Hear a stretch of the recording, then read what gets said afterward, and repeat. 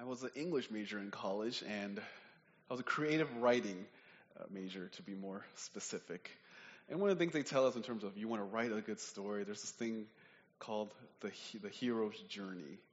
And there's these different type of phases that every main protagonist goes through. But the very first one is that there is a unique and exceptional origin, or a unique type of birth, or that they're in some sort of very different circumstance that brings them about to the place that they're at. There is a story of an old couple named Martha and Jonathan, and they weren't able to have kids of their own. And one night as they were going back, they saw this meteor crash nearby. And when they got out of the car to look at this meteor site, they realized that it wasn't a meteor, but a little spaceship. Inside this little spaceship was a little boy. They ended up adopting this little boy, and this boy ended up growing up to be Superman. They realized that he had this ability to leap tall buildings in a single bound and run faster in a train, and he will do all of these great things. And you understand that that's a fiction, right? It's like a work of man. It's a fun story, but it's not real. But unlike characters of fiction, Samson and even all the other nativity type stories in the Bible are actually true. All of these heroes' journeys that we see in the Bible are actual events. These are actual history based on real people, based on a real event, based on a real location, worshiping a real God, and even sinning against a real God. This story, although it may sound like a hero's journey type story, is real. And they have these unique type of origins, it is used by God mightily. This book, excuse me, the book of Judges takes place at a time where, it's a time when Israel's history was really bleak, is really dark. There are sins committed by the Israelites to one another that ultimately offends the Lord. And the reason for all that is simple, is that they chose to do what is right in their own eyes. Yet despite all of this, God has always found to be faithful in raising up different judges. Remember, these judges are not like dudes in gavels and a wig and those robes, but these are more like those warlords or a deliverer. They're supposed to go and rescue the nation of Israel from their own sin, and then there's also teach them and remind them of God. And as the story progresses, we see that becomes less and less. They do their deliverance, but they don't teach anymore. Their oppression time becomes longer and longer. And even their response time to cry out to the Lord becomes slower and slower. As the story progresses, each judge is worse than the last, and each response is more wicked than the one before it. This book speaks of a society, of what happens when a nation decides to turn on God. They just choose to not worship the God, the one true God, and decide to worship all of these other pagan gods. When we get to chapter 13, this is the life of Samson. This is the birth of Samson. He is the final judge of this entire book. His narrative takes up about 4 chapters or so. But there is a little long epilogue at the end. But he's the last judge of the entire book of Judges. And he's a famous character. There's action figures that are made after him. In my daughter's children's Bible, Samson is often viewed as like a really big, tough guy. You know, he's like Rambo or something. But don't think of him as that way. You know, think of him as like a scrawny little high schooler. Like think of one of the high schoolers that we have, like the skinny ones. That's what Samson actually looks like. He's not someone that's like ripped, and that's where I think as we continue on, you see why people are surprised by his abilities, because he doesn't look the part. Samson is a famous character, and we know him. He's the one that I think he's the first character people go through when you think about the book of Judges. And although the story is of his birth, there are still lessons that we can learn from this. So that's it. Let's look at chapter 13, verse 1. Now the sons of Israel. Now the sons of Israel again did evil in the sight of the Lord, so that the Lord gave them into the hands of the Philistines 40 years. This begins with a phrase that's actually comes up more often than any other phrase in the entire book of Judges. That they once did what was evil. They did what was evil, and for 40 years, they were oppressed by the Philistines. Whenever you see this phrase, it's basically a new chapter, a new event, a new segment, a new story. And Samson here the writer of Judges begins this last story of Samson, the last judge, with this phrase again. It's something we've seen over and over again. Now, what is intriguing about this is that you'll notice that Israel has stopped crying out to the Lord. Right? We've heard this phrase as we kept going through this book. You see that they were oppressed, or they turned away from the Lord. They were oppressed and they were afflicted, and then they cried out. At this point, at this stage, in the time of Judges, they stopped crying. They didn't even care anymore. In this situation, even though they were suffering, they did not go to God and ask Him to deliver them. This is what is missing in this opening portion of this chapter. Why did the Israelites stop crying to the Lord? It's because they have accepted the Philistines as their rulers, and they have no longer desire for any type of relief. Even though they were oppressed, even though they were afflicted, they decided, okay, what's the point? I'm just going to give up and let these people reign over me. Sin has this false comfort in our lives. It might give us some sort of illusion into our mind to think that, okay, even though I might be like not growing in my walk, but every time I try to fight sin, it's just so difficult, and I'm just tired of fighting sin. I'm just going to give up fighting sin. You understand that's actually detrimental for your walk in more ways than you can think about. You know, have you ever boiled like a lobster or a frog or anything like that, or any type of cooking, any type of these like cold-blooded creatures? The best way to do it is to leave in the cold water and then slowly just kind of turn up the temperature, and then the animal just kind of just doze off, and next thing you know, they're dead. That's how sin works. Sin functions. It gives you this false sense of assurance, and if you're not ready, if you're not attentive to your surroundings, it will end up destroying your life. Israel was being under the oppression of the Philistines for 40 years. The Philistines were a sea people, meaning that they were people that like to work on fish, or work like fishing, or go on ships and go. Basically their main job is to work in the ocean. And the main god that they worship is Dagon. I've preached on Dagon once before on some other text, and I remember if you remember, it's the Starbucks logo guy, right? It's like the half man, half fish thing. Somehow, and for some strange reasons, the Israelites were drawn to this false god. But another thing about the Philistines is that even because they were people of the sea, these people had one distinct look about them, and is that they had short hair. They had really short hair, is because when you're working in the water, if you have to swim, the less you have on your head, the less weight that you're carrying. So there were these pictures of what the Philistines might have looked like, and all the men there had like shorter hair. Even the women had shorter hair, relatively speaking, shorter hair than all the other people at the time. And they gave them a really distinct look. When I was in seminary, one of the classes we had to take with Steve Lawson while on preaching, and in the very last class, I think it was almost like a non-essential portion of the class, he said that we need to dress the part. I am clearly not wearing what he told us all to wear, but it's called the uniform.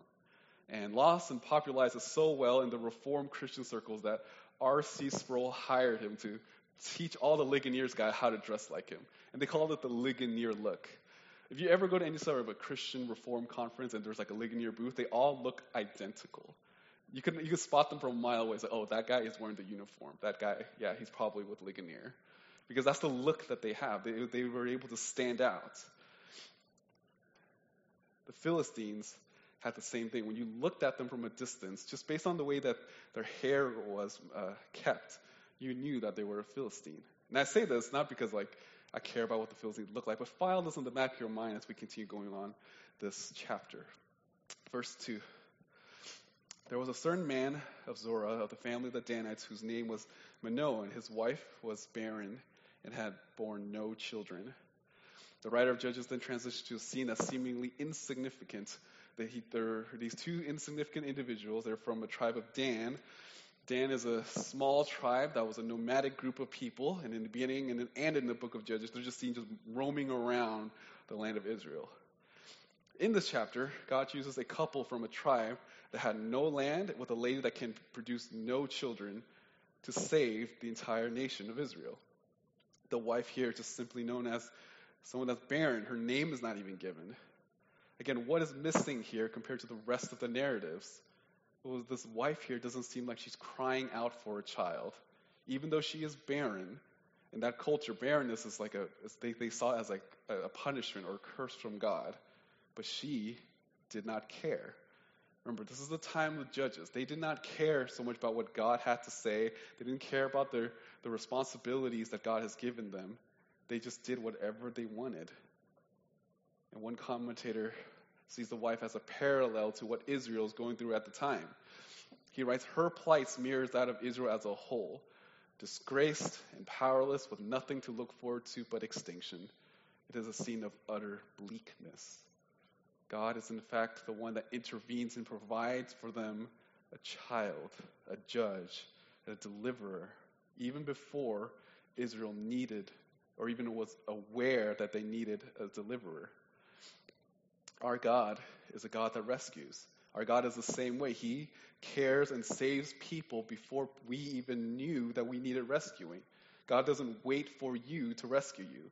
God has always prepared salvation beforehand for us. God has always saved us in spite of ourselves. God sent us a Savior when we didn't even think we needed one. Because where in Romans it talks about while we were still yet enemies, He came to rescue us. He ransomed us. He's the one who acted first. And this is what's going on here. God acts first to save Israel, even though they don't even realize they needed saving. Verse 3, then the angel of the Lord appeared to the woman and said to her, behold, now you are barren and have borne no children, but you shall conceive and give birth to a son. The angel of the Lord appears to the woman and tells her that you're barren. And I don't know, that's the wisest thing to say, but the angel of the Lord says so, it's okay. The appearance of the angel of the Lord is an indication that things are about to change.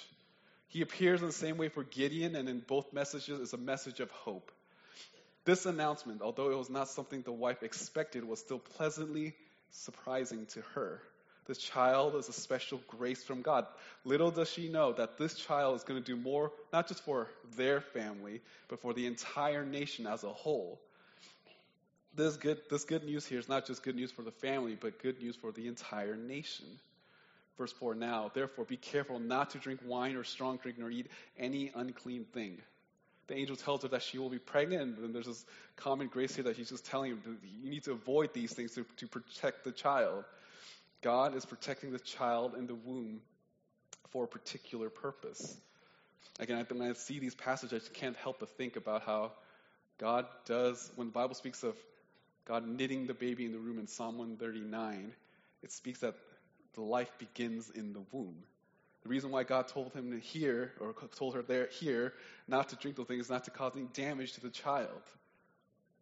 Life here begins in the womb. We see that with when John the Baptist was a baby, Jesus described they are all described as being there's life in there. And it's God that ultimately opens the womb and places a child there.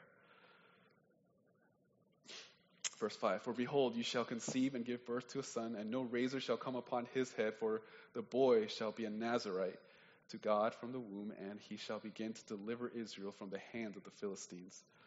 She is told that Samson will be a Nazarite, and therefore he needs to be set apart. You don't have to turn there, but this reference is from Numbers chapter 6. Numbers chapter 6 is where they give you this instruction of the Nazarite vow. And it's important to understand the context of what was going on in the book of Numbers. Chapter 5, it speaks of what the role of the priest is. Like the priest had to be a particular bloodline, had to do a particular task. There's a certain way that they look, there's certain things that they do, but it's only narrowed to one particular group of people, one particular bloodline. The Nazarite vow is for everyone in the nation of Israel. Chapter 6 of Numbers, verse 1. Again, the Lord spoke to Moses, saying, speak to the sons of Israel and say to them, when a man or a woman makes a special vow, the vow of a Nazarite, to dedicate himself to the Lord, he shall abstain from wine and strong drink. He shall drink no vinegar, whether made from the wine or strong drink, nor shall he drink any grape juice, nor eat fresh or dried grapes. All the days of his separation he shall not eat anything that is produced by the grapevine, from the seed even to the skin. So there are these three different qualifications, the things that you're expected to do if you choose to do this vow. This vow is a voluntary type of vow. It's for men and women. The first thing they have to do is make sure that they do not drink anything that's from the vine. So they can't even eat things like grapes, because anything that had just even potentially can make them not sober or accidentally get them drunk. And understand that in this culture, they didn't have any choices. It was really just water or wine. You know, if you've ever been to my house, I usually would offer you a drink. I was like, do you want water? Do you want like carbonated water? Do you want juice? Do you want soda? What would you like? If at the time, if I was in that time and you came to my house, I'd be like, do you want wine or water? That's all they had. It seemed like it was really bland and there wasn't much, but that's just how it is. It's if you want to do this Nazirite vow, it's a life of discipline and devotion to God. That's the first requirement. They're not allowed to drink any wine. Second is that they're not to cut their hair. Chapter 6 of Numbers, verse 5, all the days of his vows of separation, no razor shall pass over his head. He shall be holy until the days are fulfilled, for which he separated himself to the Lord.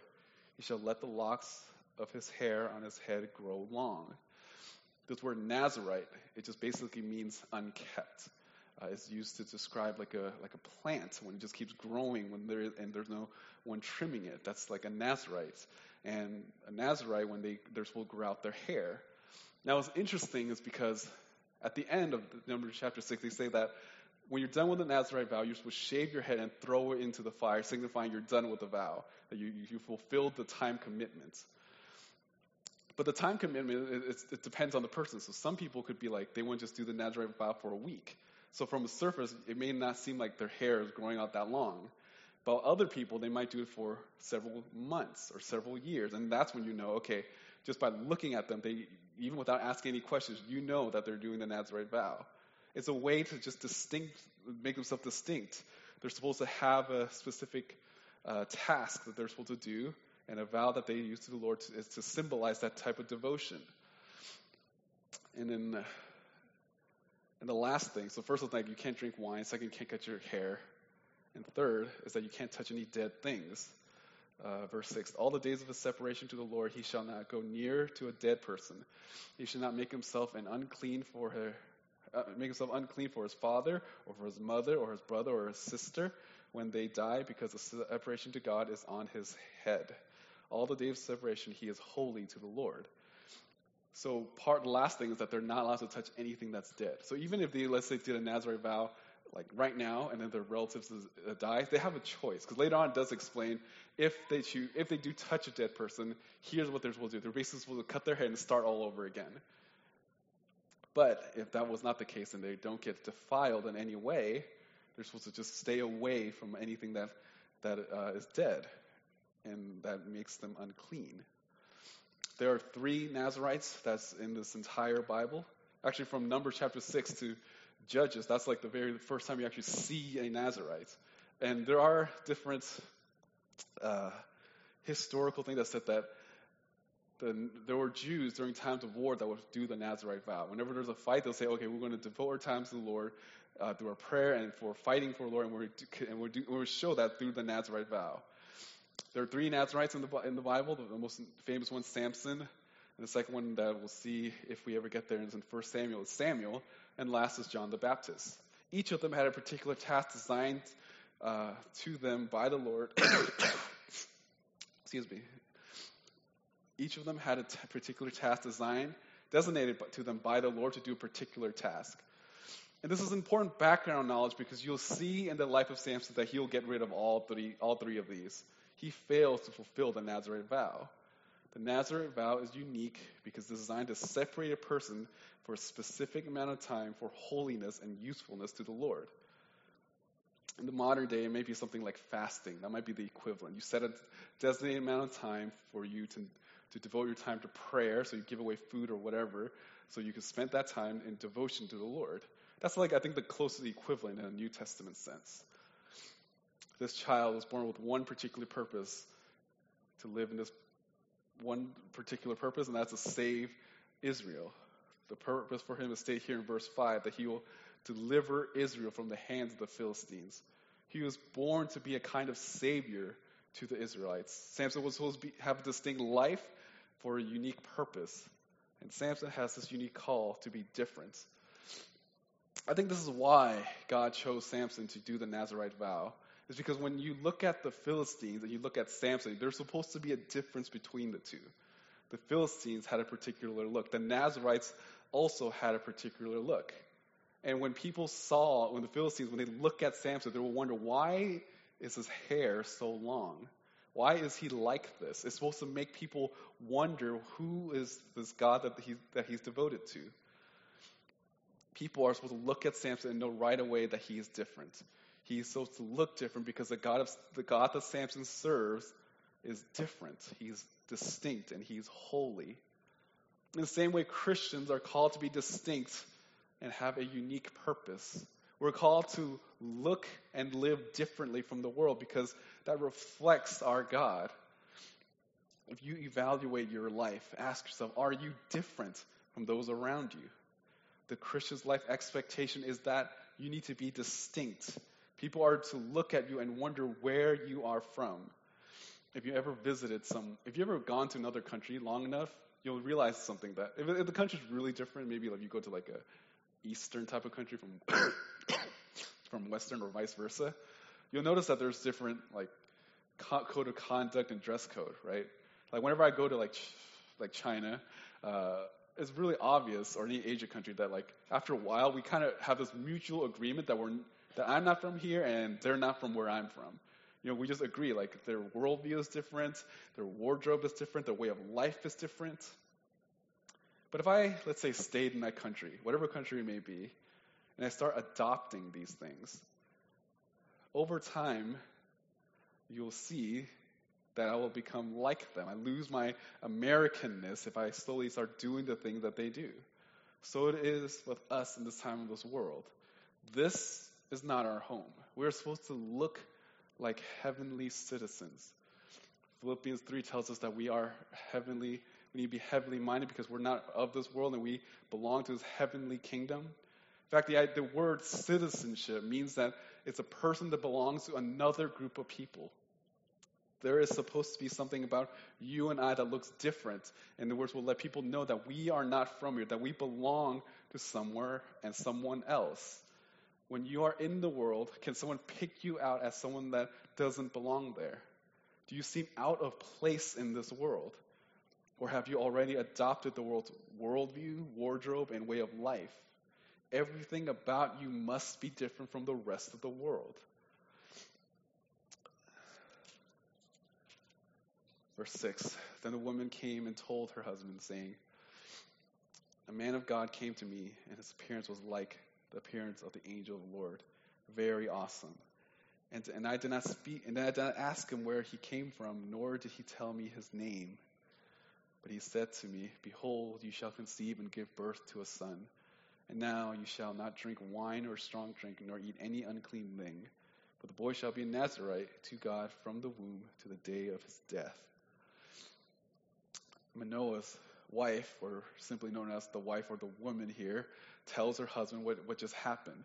She hurries and she tells her husband what she just experienced, that her description of the angel is that he is an awesome in appearance. He had no idea where this person is from.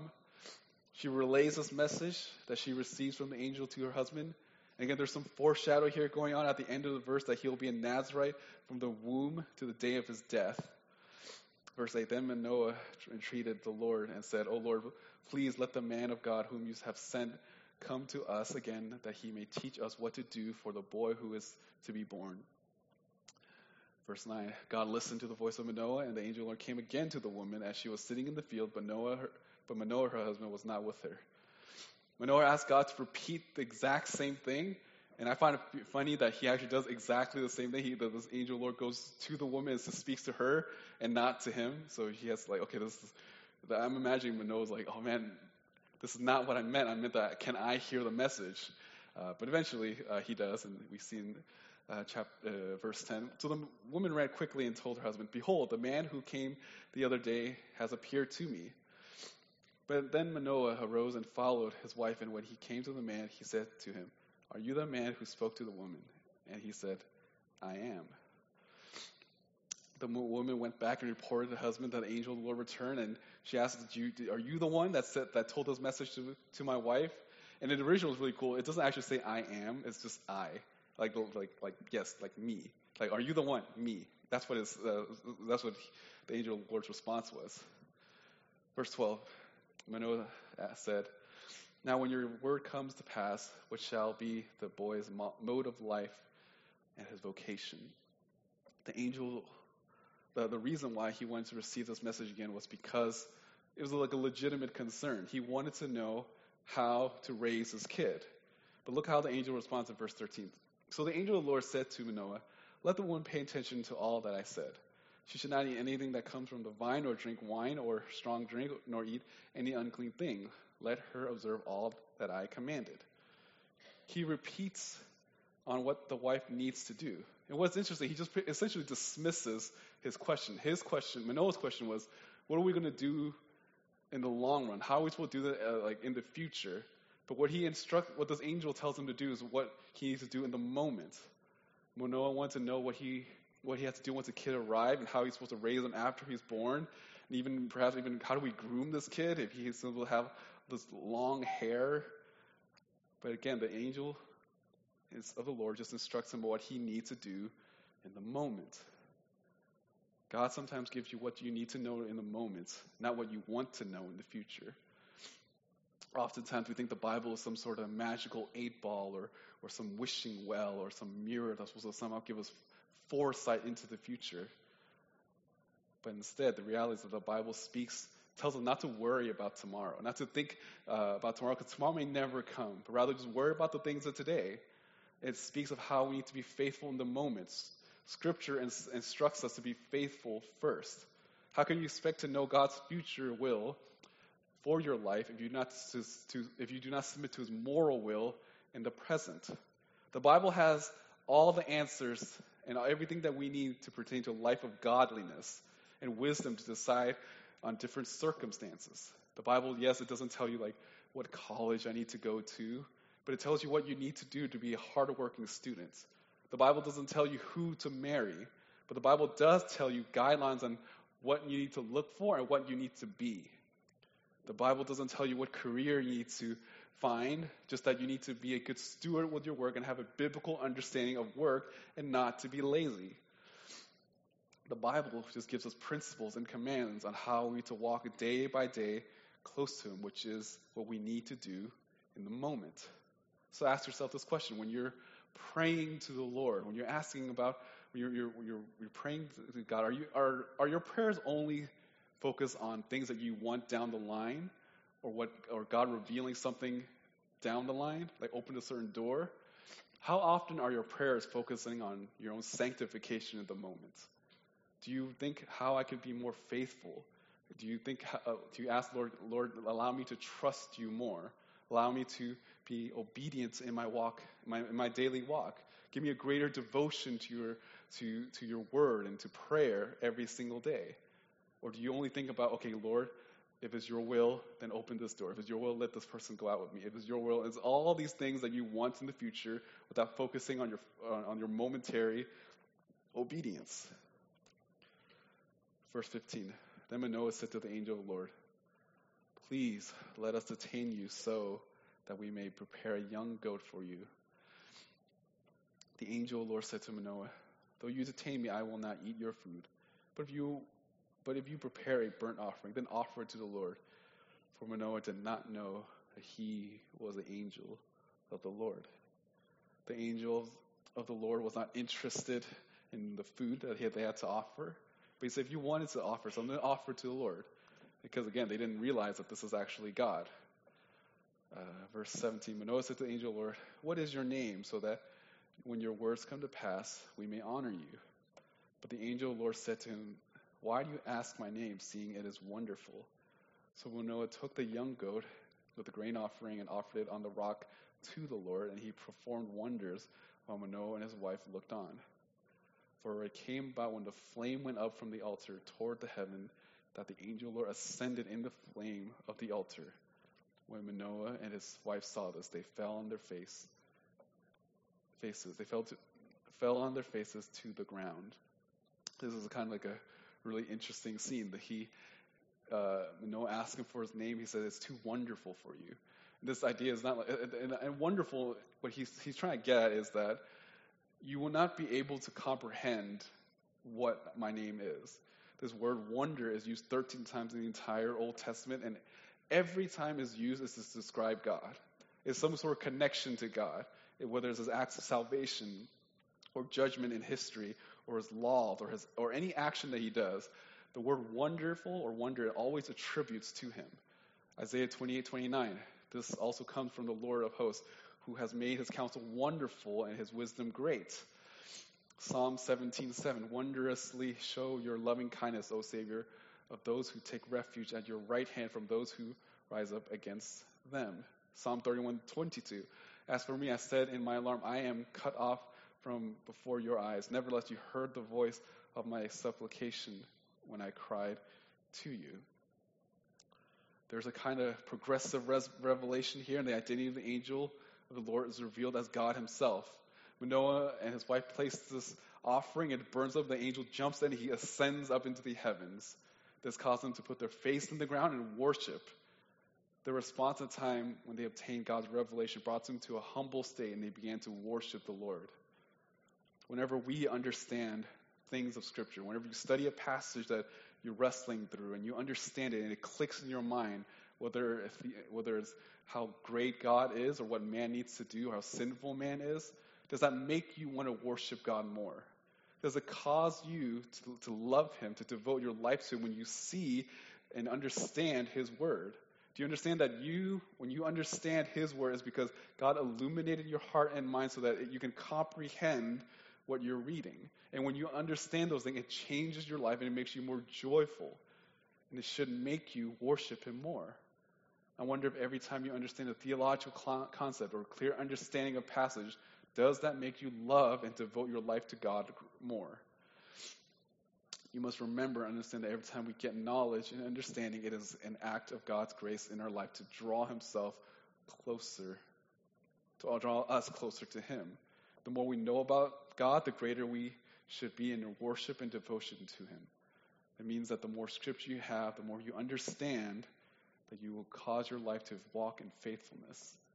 If God's word becomes clear in your mind, the more you must devote your life to him. You are held accountable to what you know, to live out those things that you learned. Verse 21. Now the angel of the Lord did not appear to Manoah or his wife again. Then Manoah knew that he was the angel of the Lord. So Manoah said to his wife, "We will surely die, for we have seen God."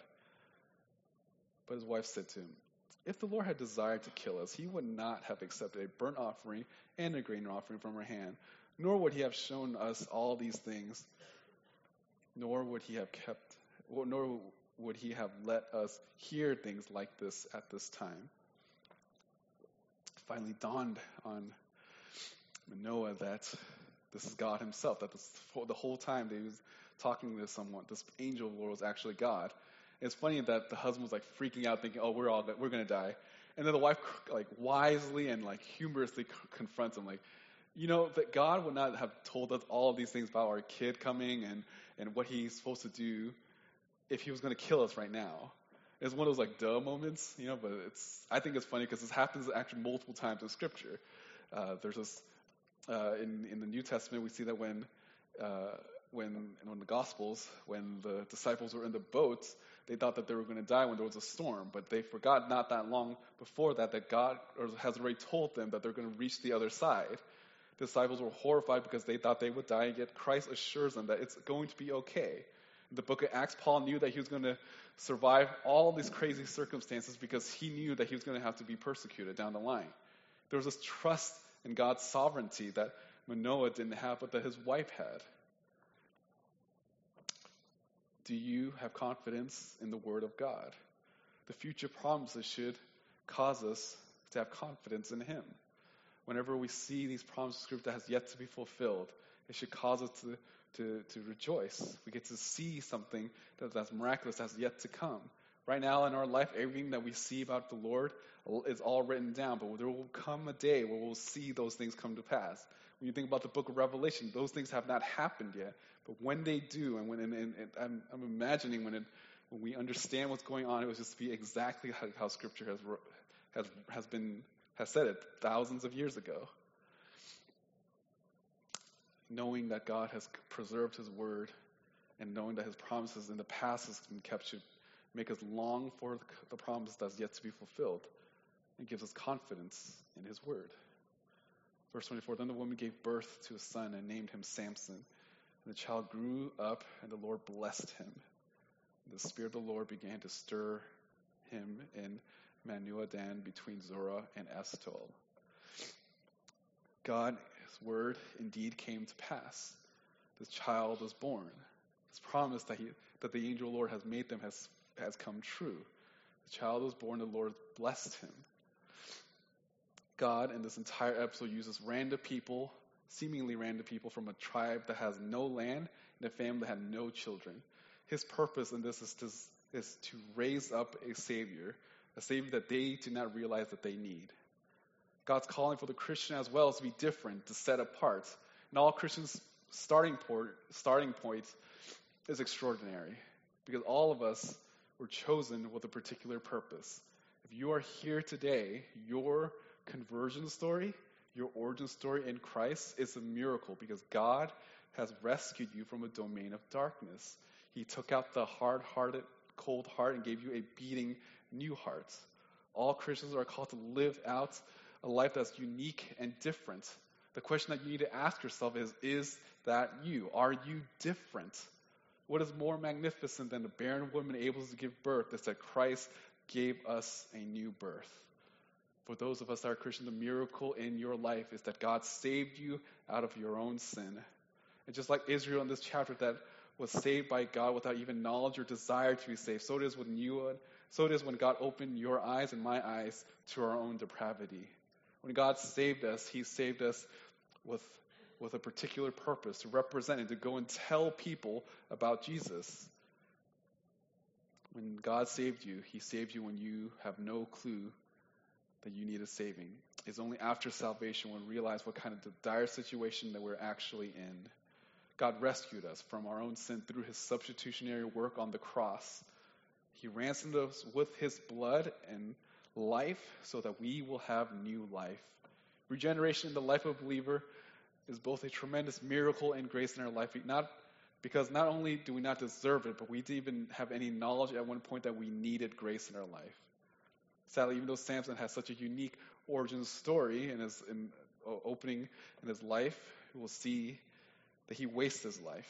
That even though in God's sovereign plan He uses sinful people, he could have been so much more. And we'll look at that in the coming weeks from chapter 14 to 17. Let's go to the Lord in prayer. Lord, we're grateful for your word.